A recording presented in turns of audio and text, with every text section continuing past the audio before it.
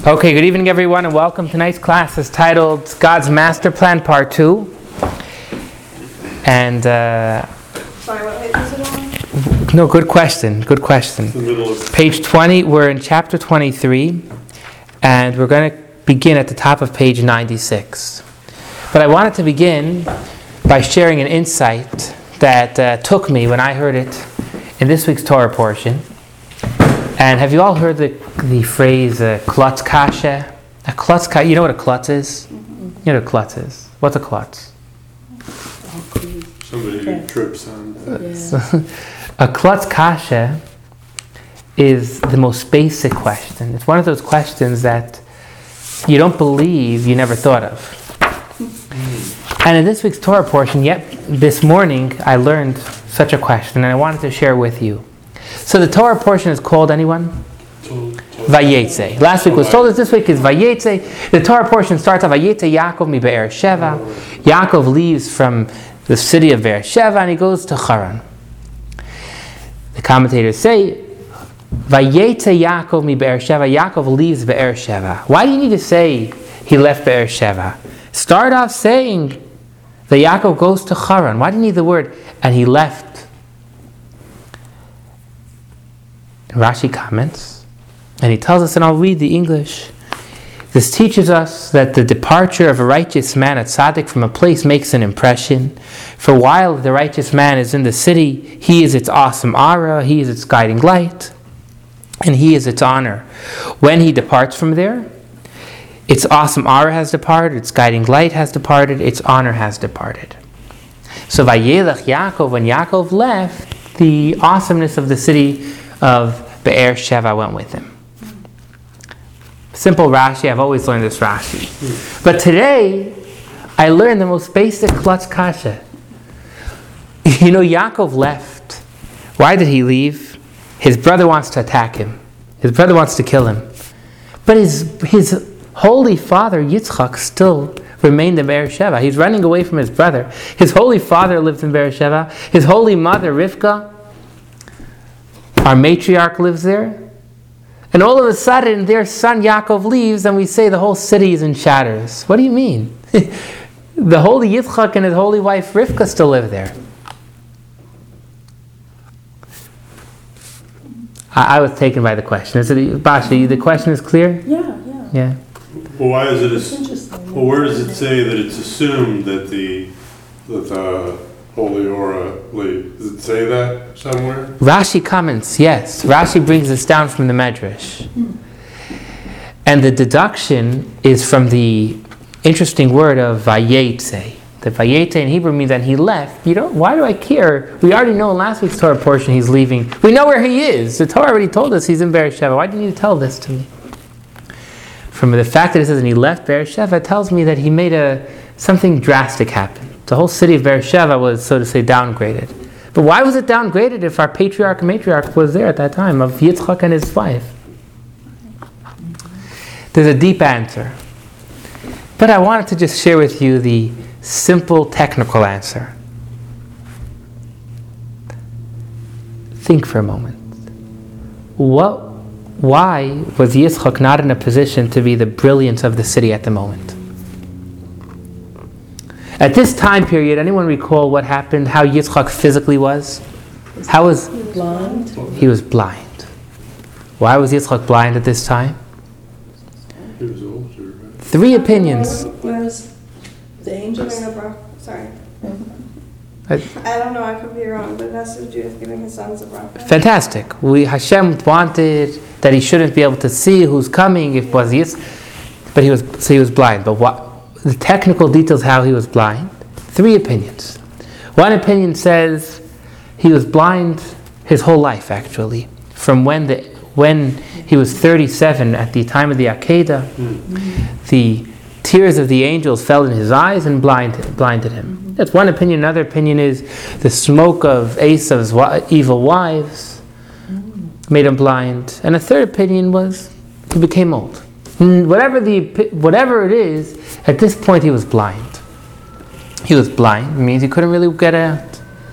Meaning, Rivka was in a very technical sense taking care of her husband, Yitzchak. So therefore, there was no one that was actively involved in getting the community to recognize Hashem. Yitzchak and Rivka were both busy taking care of themselves. It's a very practical answer, very technical answer, but I did want to share, sometimes we have a klutz kasha and there's great answers. But anyways, for more information, I'd love to share more of a deeper explanation at another time. Chapter 23, here we are, we're learning about how every time we do a mitzvah, we are connecting with the essence of God. And we started off discussing the difference between learning Torah and doing mitzvahs. Elisheva, what's the difference between learning Torah and doing mitzvahs? When you're doing mitzvahs, you're acting out the Torah, like you're putting the Torah into action. I love that. Great point. Let me share. When I was in yeshiva, basically the same terminology. We used to say, you have a watch and you have the instructions. What is greater, the watch or the manual for the watch? Which one's greater? The watch. Well, so the Torah... Wait, greater in what way? Like more valuable? In every way. In other words, the manual is only there to tell you how to use the watch. Yeah, you can't use the watch without the manual. Correct. Yeah. But the manual has no value without the watch. The watch has value without the manual. Right, okay.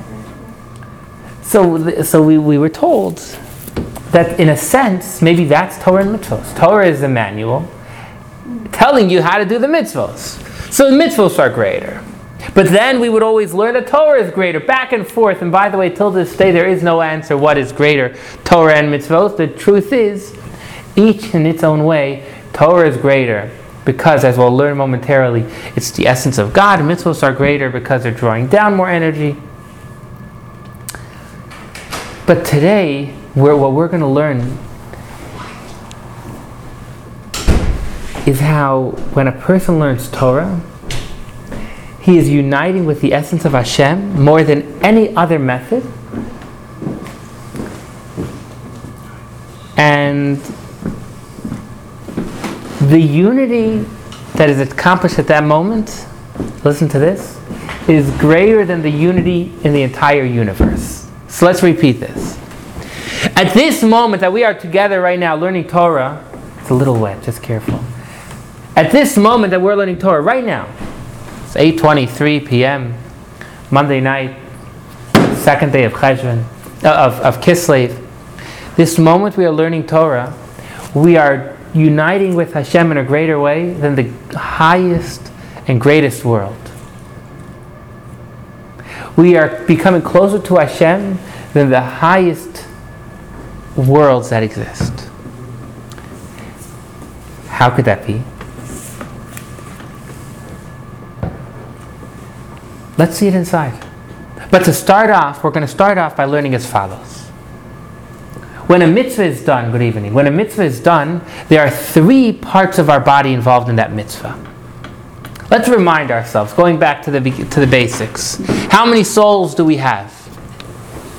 2 souls. What are the 2 souls? Elisheva, have you heard about the 2 souls? Animal soul. Fantastic. The animal soul and the godly soul. Which one of the 2? Say, go ahead. I was going to say I was confused because then I was thinking about the levels of the soul, like Nefesh Ruach. Fantastic. There's 5 levels. Very good. There are 2 souls. Which soul is inside of our body?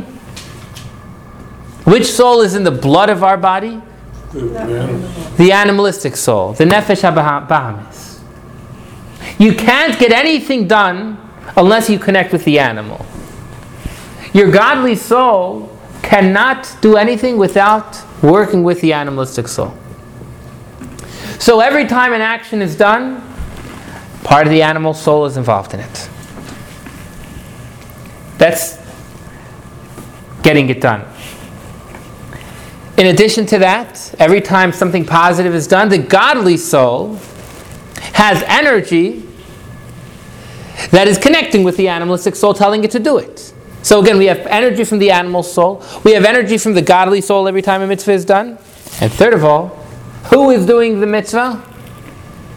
The body. You could have a godly soul and an animalistic soul, but if you have no body, nothing is going to happen. So every time a mitzvah is done, there are 3 parts of you that are involved in it. You have your body, you have your animalistic soul, and the godly soul. Any questions? Clear? Make sense? Why is your body and your animalistic soul regarded as 2 separate entities?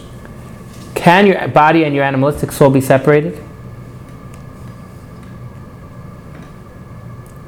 No, but neither can your Wait, they cannot? When a person dies, the animalistic soul and his body separate. So they can be separated. They're separate. All right, I thought we were talking about the level of execution. No, so actually we're talking about the full spectrum. Okay.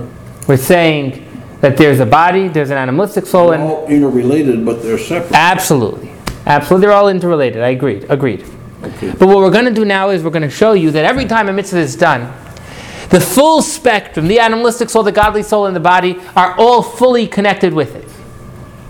Let's see that inside. Again, every time you do a mitzvah, the animalistic soul and the godly soul together with the body are all connected with it.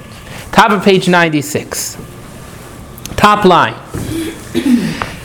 So by way of example, in the middle of the top line, page 96, left column, so by way of example, is the life force animating the performance of the commandments and their fulfillment every time we go ahead and do a mitzvah.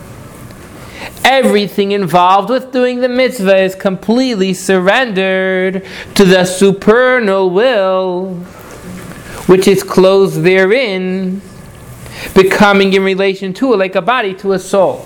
So we mentioned there's 3 parts, but the most important thing slipped my mind. You have the animalistic soul, the godly soul in your body. But the most important part of it is that all 3 of these parts are completely nullified to Hashem. Again, let's repeat that back. You have the animalistic soul, you have a godly soul in your body. But the most important part of our conversation here is that each one of these 3 parts are completely nullified, completely nothing, completely given over to Hashem. And now we're going to see how each one of these 3 parts are so. We've discussed... May I argue a vocabulary point here? Absolutely.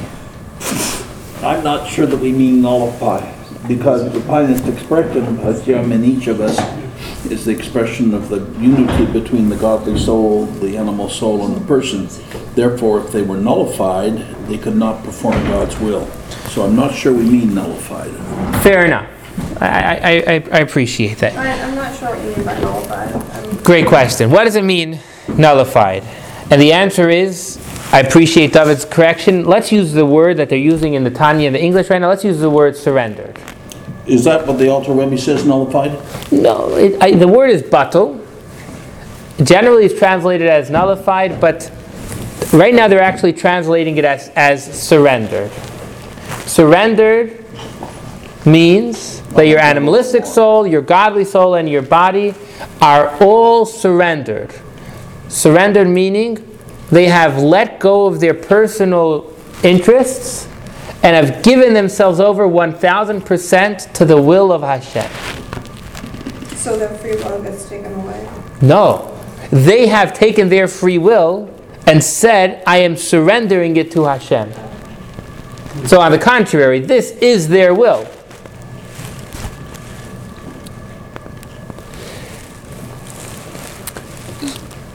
So again, we've said now that the life force animating the performance of the commandments. What is the life force that animates the commandments?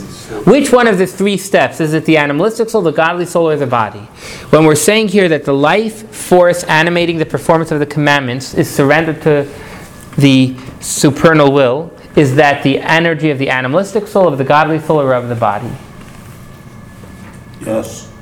The answer is the life force animating the performance of the commandments is the animalistic soul. The animation, the movement of the body happens only because of the animalistic soul.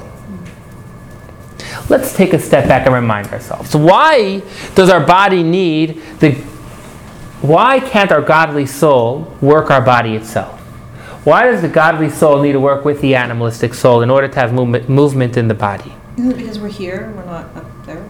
But the godly soul is also here. Okay. The answer is that the godly soul, yes, is a little too spiritual to connect with the physical body. In order for the spiritual godly soul, which is inside of us, yes, but nonetheless, for it to command the body, it needs to connect with the physical, or not the physical, but the more physical animalistic soul. So the life force animating the performance of the commandments, that is the animal soul. So we've just said that the animal soul, when a mitzvah is done, is surrendered to the supernal will of God. May I construct an analogy which seems to me to capture what you said? Sure. One of these days. Actually, let me finish this section. We've discussed how and we'll get back to that, I'd love to hear, but we've discussed how the life force, which is the animal soul, when a mitzvah is done, is surrendered to the will of God. Let's continue. Likewise, the external garment of the divine soul. Now we're going to discuss how the divine soul, the godly soul, is surrendered. Likewise, the external garment of the divine soul in the person fulfilling and practicing the commandment. Now remember, which garment of a person does stuff is the how many garments are there, Elisheva? You're familiar with the 3 garments? There's machshav. Go ahead. No, I'm actually not familiar. I thought I was nefesh direct. Those are the 5 parts of the soul. Yishai, what are the garments of the soul? The garments. Chapter 3, we learned that there's thought, speech, and action. Machshava, dibur, and Maisa. So over here we're saying the external garment of the divine soul. What is the furthest garment of the soul? Action. So when you're doing a mitzvah, the external, likewise, let's read it again now, likewise the external garment of the divine soul, which is which garment? The garment of action in the person fulfilling and practicing the commandment, which, this is what we continue, this being its faculty of action, clothes itself in the vitality of the performance of the commandment. When you do a mitzvah, the garment of action from the godly soul is in clothing within it, also becoming like a body in relation to the soul.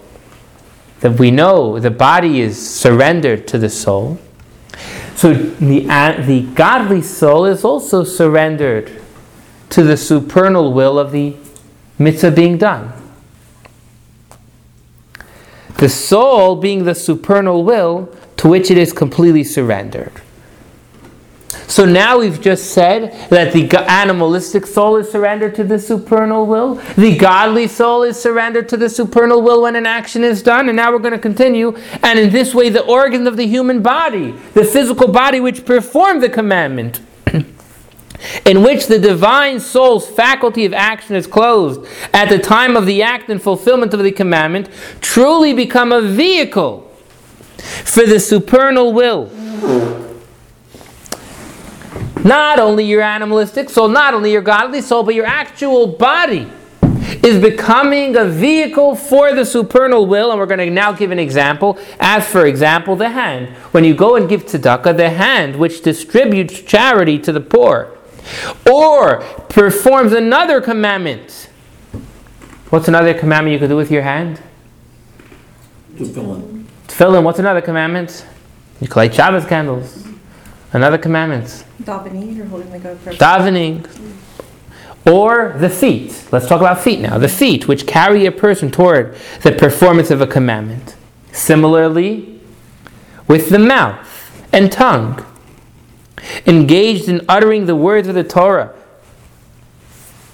You're using your tongue to talk. Or the brain, engaged in reflecting on the words of the Torah, or on the fear of heaven, or the greatness of God, blessed is He. In each of these cases, the body itself is now a vehicle that is surrendered to the supernal will of God. Just to quickly digress, why did we give so many scenarios of how you could use your body for a mitzvah? We all know that there are so many ways you could use your body for a mitzvah. So why do we need to say you could use it for your hand for charity, your feet to go and do a mitzvah, your mouth for talking, your brain?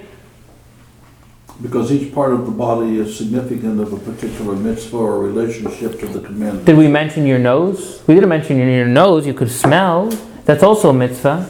Because these are the three garments. Fantastic. Fantastic. Like mouth is speech, brain is thoughts, and hands are action. Beautiful. We've limited fantastic. We've said action, using your hands and your feet.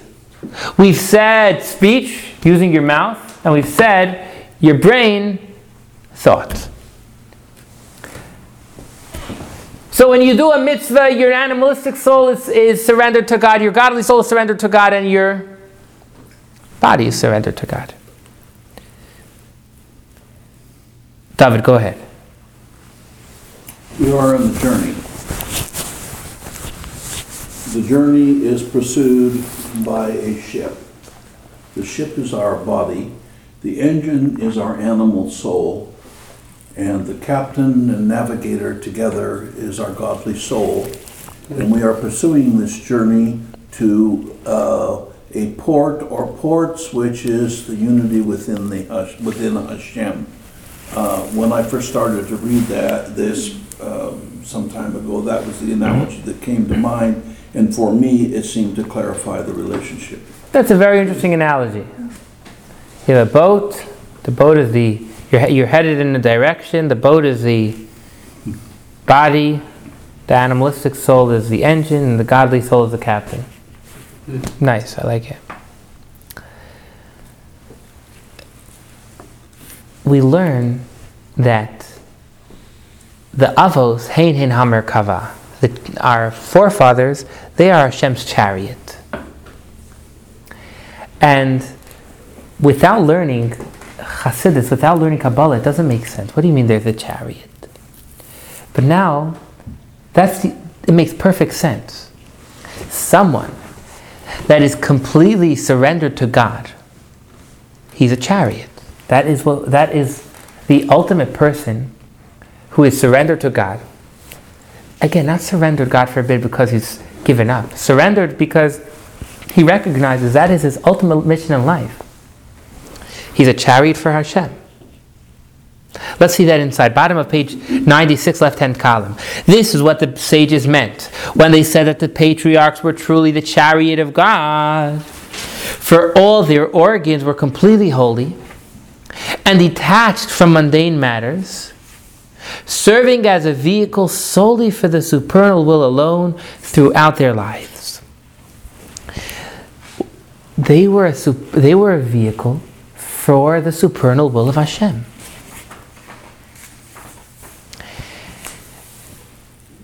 And I have a personal thought I want to share here. Personal thought means I want to make clear that I didn't see this currently at this point, but I think this is what we're learning. We are learning something amazing right now. We're learning that the body of a Jew is different than any other body. When a Jew does a mitzvah, he has a different body. He now has a body that is a holy body. Of course, putting aside, the body of a Jew from birth is a holy body. But we're learning much more now. Every time you do a mitzvah, your physical body is connecting to Hashem in a much deeper level. And we all know the sanctity of life. We all know the importance of the body and how, according to the Torah, nothing gets in the way of the holiness of that body. We are going to do whatever we can to, God willing, keep everyone alive, because life is so valuable and the human body is so precious. That's a thought I think we could take out from here. Again, that the body itself becomes a different body every time we do a mitzvah. Any questions? Is the body holy only because it has the godly soul? If it didn't have the godly soul, would it still be a holy body? Well, you can't be a Jew if you don't have a godly soul. That's what I'm saying. I mean, you say there. I seem to remember you said that people who aren't Jewish do not have that. That is true. That is true.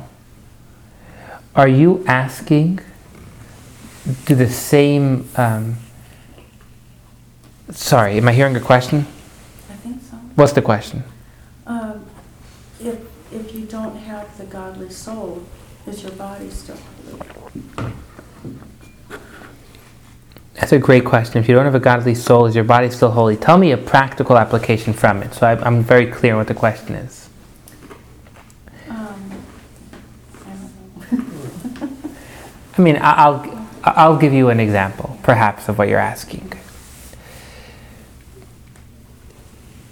Today there's a big question about, what is it called? If you allow someone to choose if they want to live or die?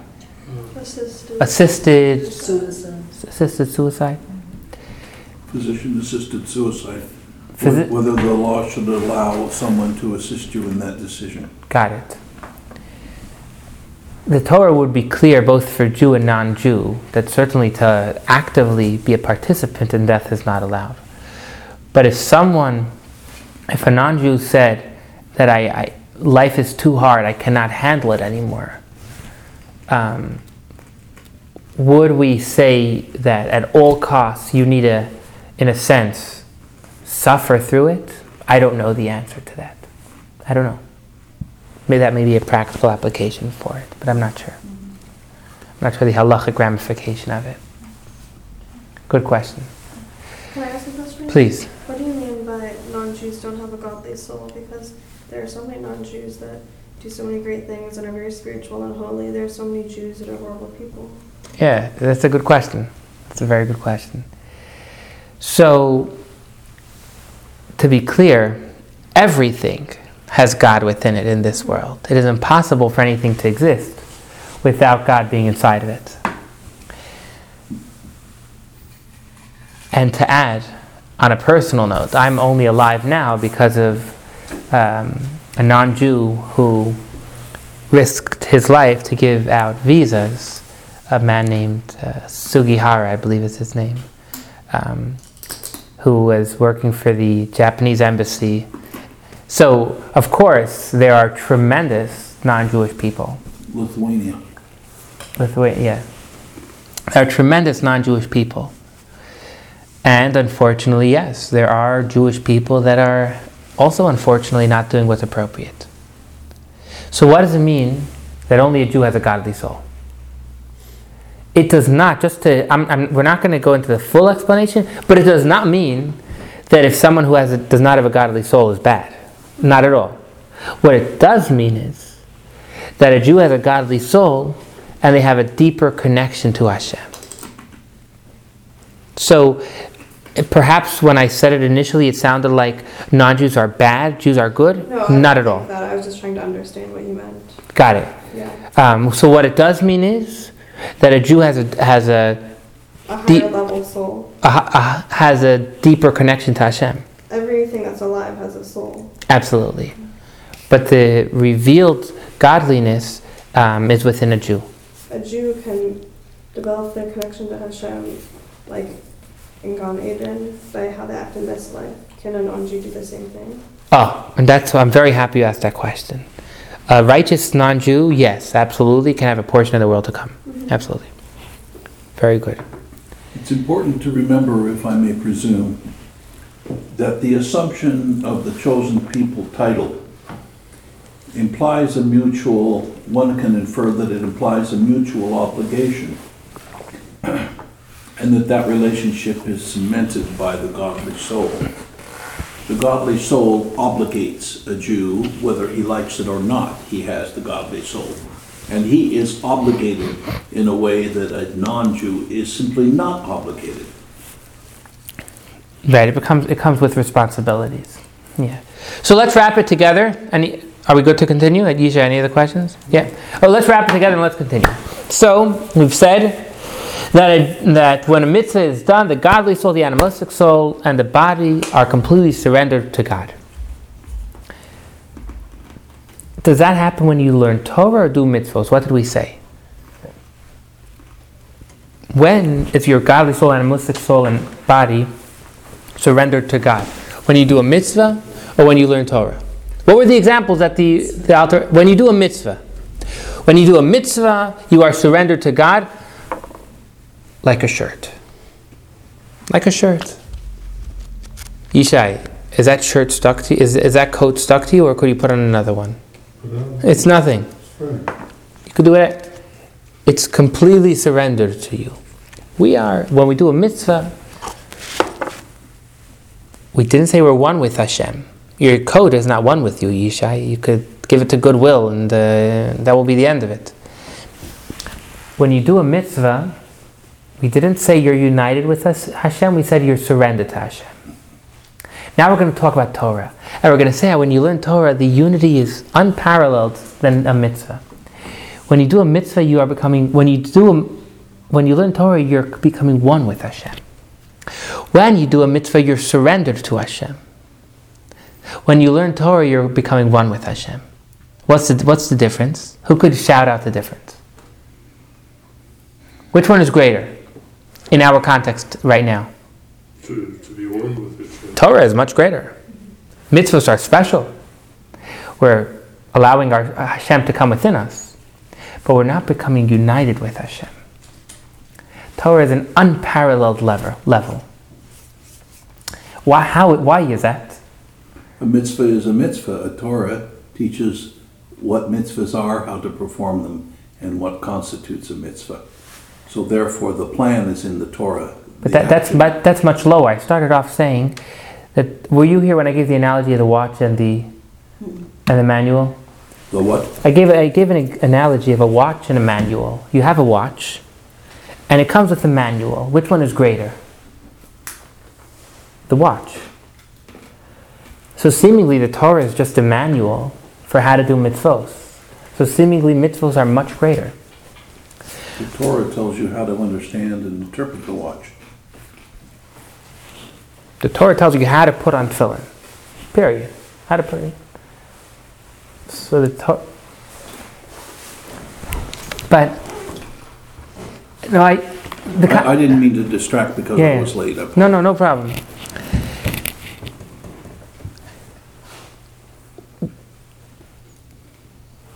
Unless the Torah tells me what to do, I'm not exactly sure as to how I ought to conduct myself. Well, back to the analogy of the watch. You may not know how to use a watch without the manual, but nonetheless, the watch is the ultimate. But there's a difference between the manual for the watch and the Torah. Why? Because the manual for the watch is like one-dimensional. It's just... Absolutely. That's a good point. Good. And that's what I want to talk for a minute about. You have to know what it says. You can't just watch. It just teaches you the literal way to use the watch. Let's give an example. When a person wants a house, Hashem wants a house. So let's take the example of Hashem wants a house where He lives in. Are you ecstatic? Is your dream to have the electrician come and work on the electricity, or is your dream to have a completed house? It's a completed house.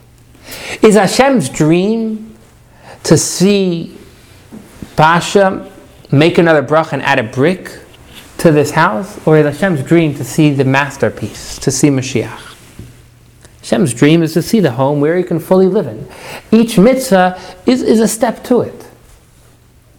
So each mitzvah, it's the mitzvah.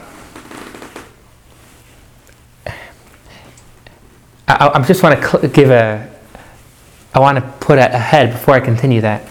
What I'm going to say now is true in one aspect. Whatever we learn in Chassidus, I was always told, when we were Bachrim in Yeshiva, we always made a joke. Any question you ever get in Chassidus, just say it depends. Because there's always two sides. So of course what I'm going to share right now depends on a few items. But putting it simply down, Hashem is not looking for you to do the mitzvah. Hashem is looking for the outcome of the mitzvah. I am not looking for the electrician to work on the electricity. I'm looking for the electricity to work. I'm not looking for the person to come and work in putting down the wood flooring. I want a wood floor. So each mitzvah, I'm not looking for you to do the mitzvah Not me. Hashem is not looking for us to do the mitzvah. He wants the outcome of the mitzvah. He wants the world to be a better place. So the action itself is not what the essence of Hashem wants. Hashem is looking for the outcome. When it comes to Torah, however, here's the catch.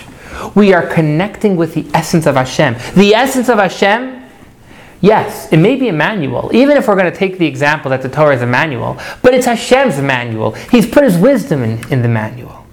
Kind of like you were saying, it's not a one-dimensional. Hashem has said, my wisdom, myself. The first word of the Ten Commandments is Anochi. Anochi, the Gemara in Shabbos tells us, is an acronym for the words Ana nafshi k'savis yahavis. I have put my soul inside of the Torah. Hashem says, my essence is in the Torah. So to repeat back, when you do a mitzvah, you have surrendered yourself to God. But you haven't connected in the ultimate way with Hashem. However, when you learn Torah, which is the soul of God, your soul is connecting with your essence is connecting with the essence of Hashem. That's a unity that is unparalleled by mitzvot. Does that make sense, Joni? Some of it. Some of it. I'm still absorbing. I'm still kind of processing. No. Yishai, does that make sense? Should I repeat it again? Yes. Let's repeat it one more time. When we do them, mitzvos are secondary almost. It's not about the mitzvah, it's about the outcome of the mitzvah. Torah is Torah itself. The Torah is the essence of God. So when you're learning Torah, you're connecting with the essence of God at that moment. An unparalleled unity. But isn't that only if you allow yourself to connect? No. Like, couldn't you be learning Torah by thinking about something else? You're not supposed to. But you could. No, then you can't learn Torah. Meaning, you can't understand Torah. Mm-hmm. You could learn Torah for ulterior motives. That's not the conversation now we're saying. We're saying no matter what motive you have, when you're learning Torah, you are learning the essence of God. And if you understand it, guess what you understand? You understand the essence of Hashem. You have connected with the essence of Hashem. So, sorry, did that answer the question, Elisheva? You have another question now. No, I just like, what if you're having a hard time connecting to Hashem because you experienced something very hard or something? Like, you can't just like... So that's... I'm sorry, I jumped in. Say the question no, again. I'm just saying, like, what if you're like going through something hard, you're stressed out, and you're learning Torah? Like, you feel like you can't connect to Hashem's essence. So, is that a feeling you're having, or is that the truth? The truth is that you're connecting to Hashem's essence even if you feel pain? Is that what you're saying? Absolutely. Yeah. Because if you understand the Torah, so it's in your brain. What's in your brain? The essence of Hashem is in your brain. And your Yisahar is in your brain. Yeah, no problem. But you have united with the essence of Hashem. You could be upset at Hashem. But He's still there because you're still there. Absolutely. And that's what we've been learning previously, that Hashem is concealed. We may not see Hashem. But at the moment we are learning Torah, if we understand it, and this is what I wanted to say, no matter what the motive is, if you understand the Torah you are learning, you have understood the essence of Hashem. And the essence of Hashem has united with you. Did that answer the question? Yeah. Yeah. Yes. I'm sort of understanding what you're saying.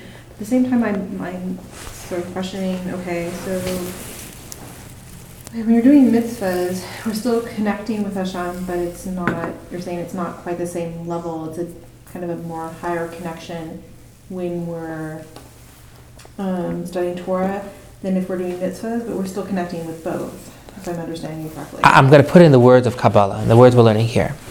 When you do mitzvos, you are surrendering to God.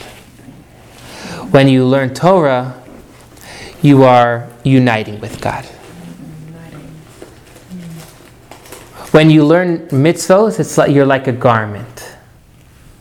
That is, that you're the shirt that Hashem can fully enclose in. But the shirt is not one with the person wearing it.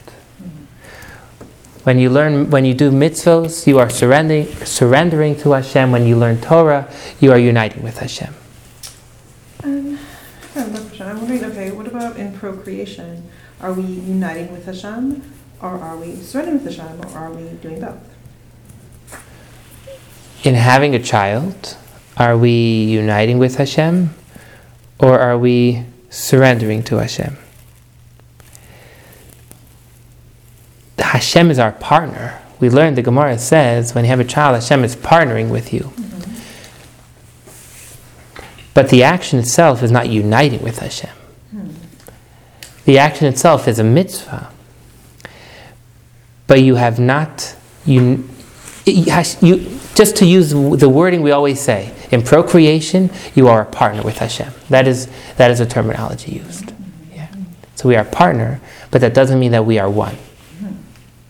So are we becoming, I guess I have trouble figuring out like this oneness or unity with Hashem. And I understand like we feel kind of a strong connection. I mean, at least I do when I'm davening and studying Torah, but I guess it's a new term for me to think about unity with Hashem. Maybe we'll talk about it more after the class. It's a good point, this difference between surrendering and uniting. You have a question, Gershon? Well, really quick. So the mitzvah, when you surrender and do the mitzvah, that's the action garment. But when you're studying Torah, is that thought and speech, or only thought, or neither one of those, or all of them? It's a good question, because learning Torah is also mitzvah. So when you learn Torah, you get everything together, right? One of the mitzvahs in the Torah. There isn't like a separation of garments between learning Torah and... No. To be very crystal clear, when we say Torah is unity, that's talking about your thought. It's talking about understanding Hashem. I mean, ultimately, that's where you're at. Right. I hope I'm not being presumptuous, and I don't want to be a whore. Well, maybe I will be. But in this age where we find ourselves now, we look for rational explanations. We look for reasons to substantiate this or that or something else. And frequently there's a great deal that is rational about Judaism in terms of social relationships and the functioning of society. But the importance of Kabbalah deals with the other side of Judaism and existence, the irrational, the mystical, the philosophical motivation. And so we find that if we make an attempt to understand that, all of a sudden the rational becomes a hell of a lot more rational and a hell of a lot more easy to implement, because we acknowledge that there is something which is not provable, which is not definable, but it certainly gives an explanation and a rationale and a justification, and we can assume and make that a part of ourselves. And certainly we can in terms of our obligation as an exemplar through our godly soul. So I think that is the charm, if I may be presumptuous to use that term, of the mystical part of Judaism. Heretofore, and in some of the movements of Judaism today, only deal with the rational, the explanatory, the implementation of mitzvah. Well, why? What's in back of all of this? What's the moving force? What is the relationship? Why bother? Well, there's a lot of reason to bother, and that's what Kabbalah covers. Well, thank you, David. I want to put this together. I want to read one section before we conclude. Can you buy into that? That's my view. I don't want to commit blasphemy here. It's for another conversation. Okay. Torah is, call it out. What happens when we learn Torah?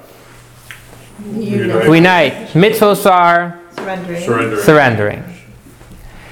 Let's learn this idea of Torah being unity. Next week we'll learn exactly how that happens. But we're now on page 96, right-hand column, fifth line.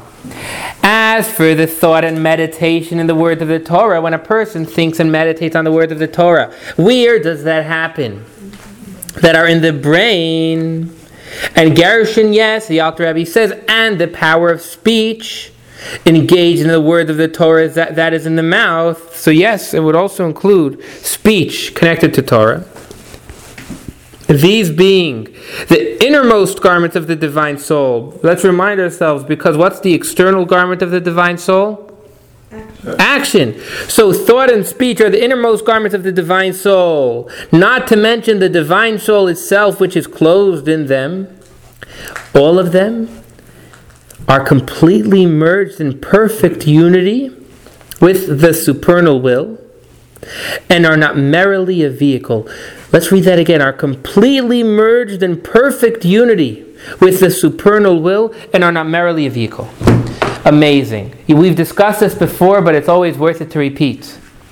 In marriage, there is supposed to be a male and a female, and the male should always remain a male, and the female should always remain a female. You do not, if an unhealthy marriage will be, if chas v'shalom, there is confusion in the man being a man and the woman being a woman. What needs to happen is that the man and woman are able to work together. But the ultimate marriage will never remove the man from being a man and the woman from being a woman. I share this because that is what it means here. We say we're using the word completely merged in perfect unity. The only perfect unity is with Hashem. Only with Hashem can we become completely one. In this world, there is no such a thing as two entities becoming completely one. All you'll have is one mishkababel. You'll have two things that are just cooked up together. But the ultimate perfect unity can only be uniting with Hashem. Doesn't the Siddur say that the unity of God with Israel is the perfect unity and combination, forming one? I'm not familiar with it, I'm sure, but the answer would be yes. That's exactly what we're learning now. Afterwards, sure. What the yea and the, I can't remember the Hebrew terms, but they're italicized in the Siddur, in the introduction to that. So I trust you, but yes, absolutely. When the unity with Hashem is the ultimate unity.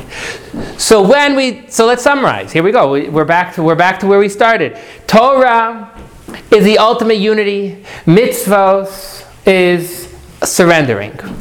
What we haven't explained is, why is Torah the ultimate unity? And that's what we're going to learn next week. We're going to actually go through specific examples within the Torah, because, come on, when I go ahead and I learn, I'll tell you a story I had today, an embarrassing story, and Basha was there, unfortunately, to watch me be humiliated in front of all the school. So, one of our we trained our teachers that if you want to buy something for the students, you buy something with an OU on it. So our teachers, very dedicated teachers, they were teaching about the moon, and they wanted to share the different phases of the moon. Well, you were there also when I was humiliated in front of everyone. No, so they wanted to get sandwich cookies. And with the sandwich cookies, have the students make the different forms of the moon, etc. Master plan.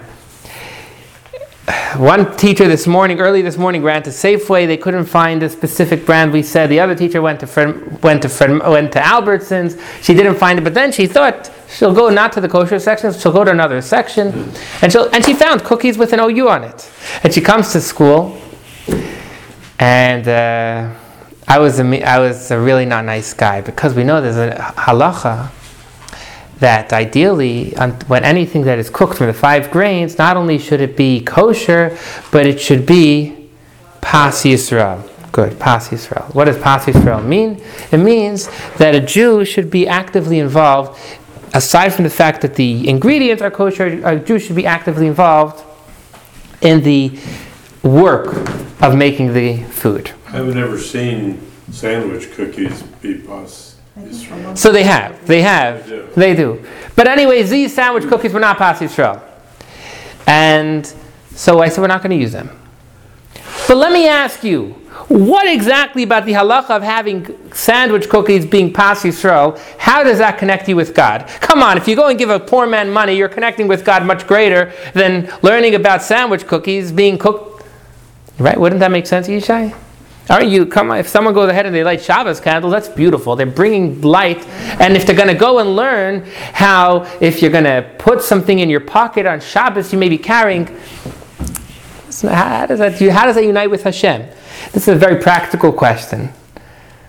Because seemingly, again, to say the mitzvos are surrendering and Torah, it's a little challenging, and we'll discuss that next week. Thank you very much, everyone. Are there any questions? Thank you. I think you've answered my question. I have to show up next week to get me my questions. Then I finished off well. Okay. My only question, and I'll wait for next week, is I still haven't figured out how you humiliated yourself. Okay. Well, thank you very much. Are there any other questions? No. Okay. Thank you very much, everyone. Have a wonderful evening.